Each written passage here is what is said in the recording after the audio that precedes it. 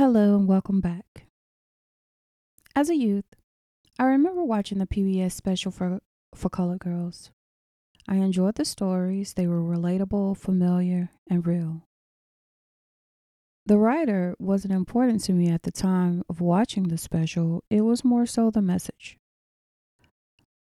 So, when I was introduced to ntozake Shange's writings at 19, it was then I discovered a writer consciously aware of what my journey as a woman of color in America might entail. I also understood why. It was No More Love Poems, number 4. I found myself being articulated an emotionalist cesspool of emotion. And it was in reading this poem, God revealed herself from the inside, and I have loved her fiercely without regard to the thinking of others because I've lost it. Touch with reality. I don't know who's doing it. I thought I was, but I was so stupid I was able to be hurt, and that's not real. Not anymore. I should be immune. If I'm still alive, and that's what I was discussing. How am I still alive in my dependency on other living beings for love? I survive on intimacy and tomorrow. That's all I've got going. And the music was like smack. And you knew about that and still refuse my dance was not enough? And it was all I had, but being alive and being a woman and being colored is a metaphysical dilemma I haven't conquered yet. Do you see the point? My spirit is too anxious to understand the separation of soul and gender. My love is too delicate to have thrown back in my face. It was that poem, No More Love Poems, number 4, changed my life early on, quite actually. My learning was different from others when it came to relationships, especially a relationship with myself. I love me, and I've oftentimes loved me so much that I feared getting to know other people and even feared them getting to know me for the fact that when it comes to me and my life, I don't hold back. Either you like me or you don't. And in the past, people have chosen not to like me. And for years, I felt some kind of way about that. But this poem came into my life, and taking the time to process what it means to me has made me the person I am today. And has also freed me from having the thought or notion to even do anything for someone else. I am selfish in that facet. And in the past 10 years, being selfish has saved my life. As a writer, you look to others for inspiration. Last semester, I found myself in a conundrum, hoping that I could liberate myself through my learning, but quickly realized that I was readily and easily confused all over again. I am currently studying Black feminist thought perspectives through the eyes and workings of Angela Davis, Patricia Hill Collins, and Bell Hooks, hoping their parallels and similarities might help to explain my own language that I've developed. African epistemological concepts and principles as it relates to African diaspora and the philosophy of Ubuntu are also principles and concepts I am studying. Finally, grabbing poetic inspirations from contemporaries Morgan Parker and Sharia Harris. I've also started reading again Nikki Sky's Town Dance and ntozake Shange's Nappy Edges. This is her 1979 poetic publication that speaks in high regard about the seeming physical appearance of Black women in society, and an explaining of what looks rough and wild externally is spiritually fluid and polished on the inside. All of the aforementioned women speak to a personal journey that I have taken and is currently taking, and having the ability to display their work while also creating new phases of my own work kind of sort of brings my personal life and my educational life into perfect alignment. Now, back a month ago, we spoke about womanism here on this podcast, what it means to me, and how oftentimes I do not personally identify with a feminist perspective theory. Now, the feedback I received for some of the feedback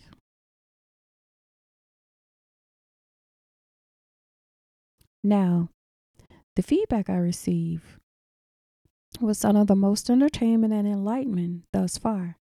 Now, the first email comment I received was, "Are you sure you are not a feminist?" Laughed out loud.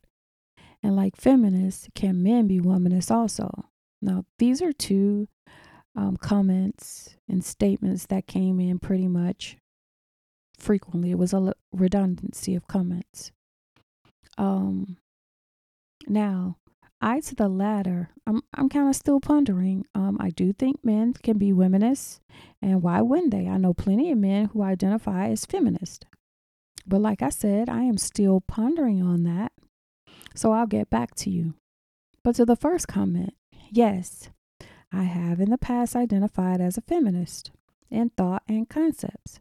However, as I have become more aware of liberalism and being personally situated in the midst of allies, white women in particular, pretending to be feminists, however, their votes, the way that they vote and the way that they speak kind of sort of aligns with the regime that hinders my ability to acutely identify as a feminist. Now, I know what I said, it may seem semantical. However, voting for a woman just because she is a woman does not give ease to a woman like me. When the person you are voting for externally moves as if she is looking to benefit all women, however, her internal unconscious moves benefit white men, therefore will eventually benefit white women, which in the long run does not help nor benefit any person of color.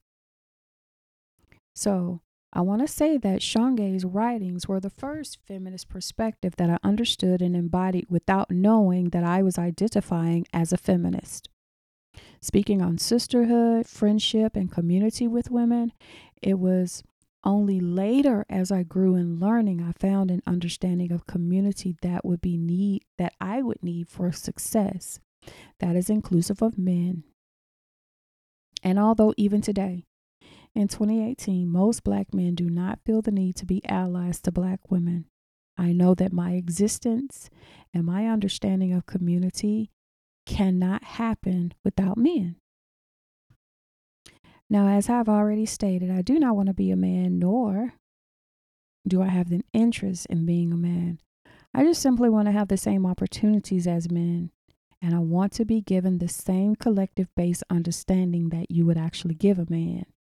So just like the saying goes, boys will be boys, can I have the same as girls will be girls? Whatever understanding that comes to mind when you say boys will be boys, please give me that same benefit in saying girls will be girls. Okay? So what does Shange's teachings offer to someone who has been born in skin that causes hate upon sight? Shange's writings taught me the ability to recognize my tribe just as Audre Lorde's writings have. The gift and ability to recognize your community is learning to love yourself without regard to another person's opinion. As a young woman who knew early on in life that I wanted to be a writer, and not only that, but a writer who told stories of my own and other Black women, I knew it would be a task, and a difficult task at that, but one that I was willing to undertake. Oftentimes as a writer, I have found that when people speak to me about my words that I have written, they aren't approaching me for the benefit of learning or understanding my perspective, but they are looking to share their opinion on how I should see things. This is insulting. It's insulting that you think because of how I look, I haven't experienced life. What I don't have privy to is an experience free of trauma, free of post-traumatic stress of being colored while walking, talking, driving, traveling, and living. So forgive me if I don't give a shit about your half-assed perspective. that you're trying to offer me on behalf of my own writings. My lived experience is enough. Now, if you want to change something, change your perspective and how you view the people around you. It says more about you trying to offer me a perspective on how I should see things than it does about me expressing my own lived experience.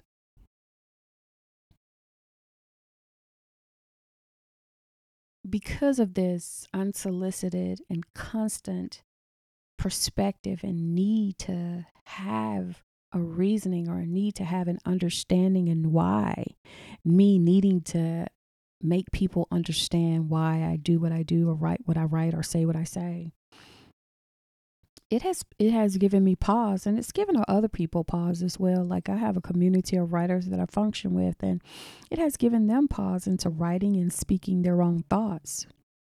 But I'm not interested in that anymore. I'm choosing to take room. You know, I was told when I was younger that your gifts make room for you. And all you need to do is continue to doing the work. So that's why I continue to write. That's why I continue to speak and perform. That's why I continue to continuously, intentionally create for the benefit of knowing that my gifts will make room for me and that those that are supposed to be drawn to me will come. And I'll continue to do it without regard to someone else's opinion of how I should do it and what I should be doing. Now, when I saw the post of ntozake Shange's passing, I cried. Happy tears, but tears nonetheless. Because, one, I never met her.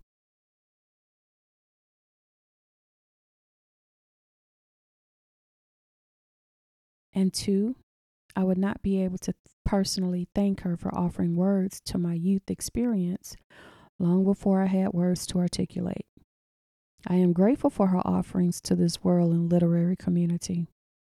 There is space for us to take and feel with our stories of life and experience, and I am grateful to Shange for having witnessed her testimony through words. So at this time, I lift up this offering and hope that you'll share your testimony through words as I will continue to share mine. Her pen is a machete, slashing the isms into ness, the nothing into something, calling tribe to feet, with sweet words filling wombs, cauterized truth spoken by the oracle. She is alchemy, unseen. Her dreams are scripted for brown queens fiending for mirrors, broken by access. Best guess is umbrellaed into a cooperative, feminist versus womanist.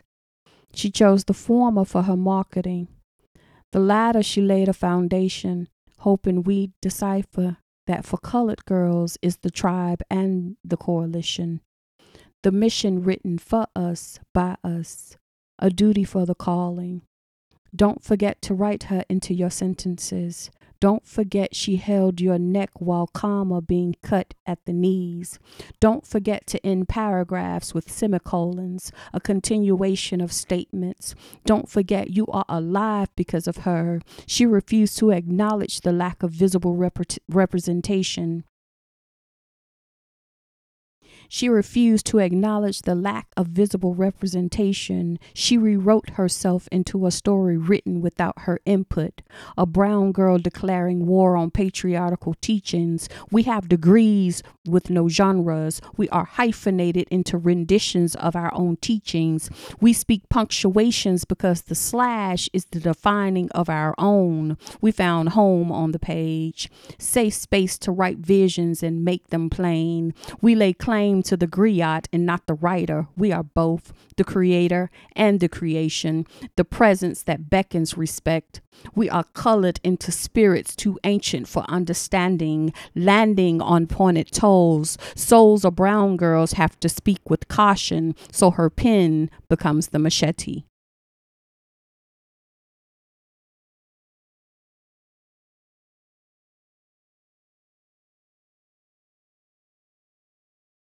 All right. That's this week's dedication to ntozake Shange's life, her perspective on feminism, her perspective, her influence on me and my life and my writing.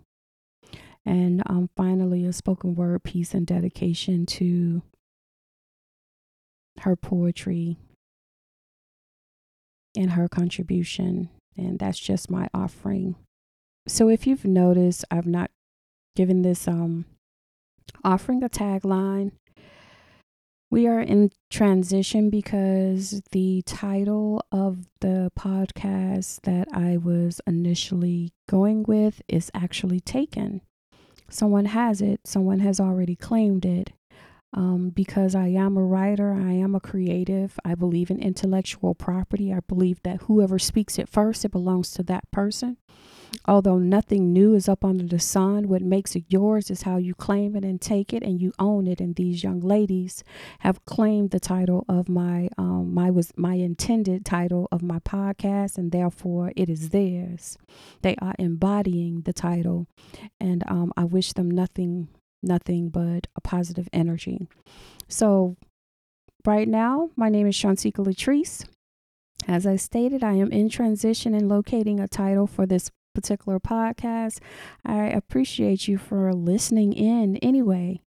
You know, that's the great part. I appreciate you listening in.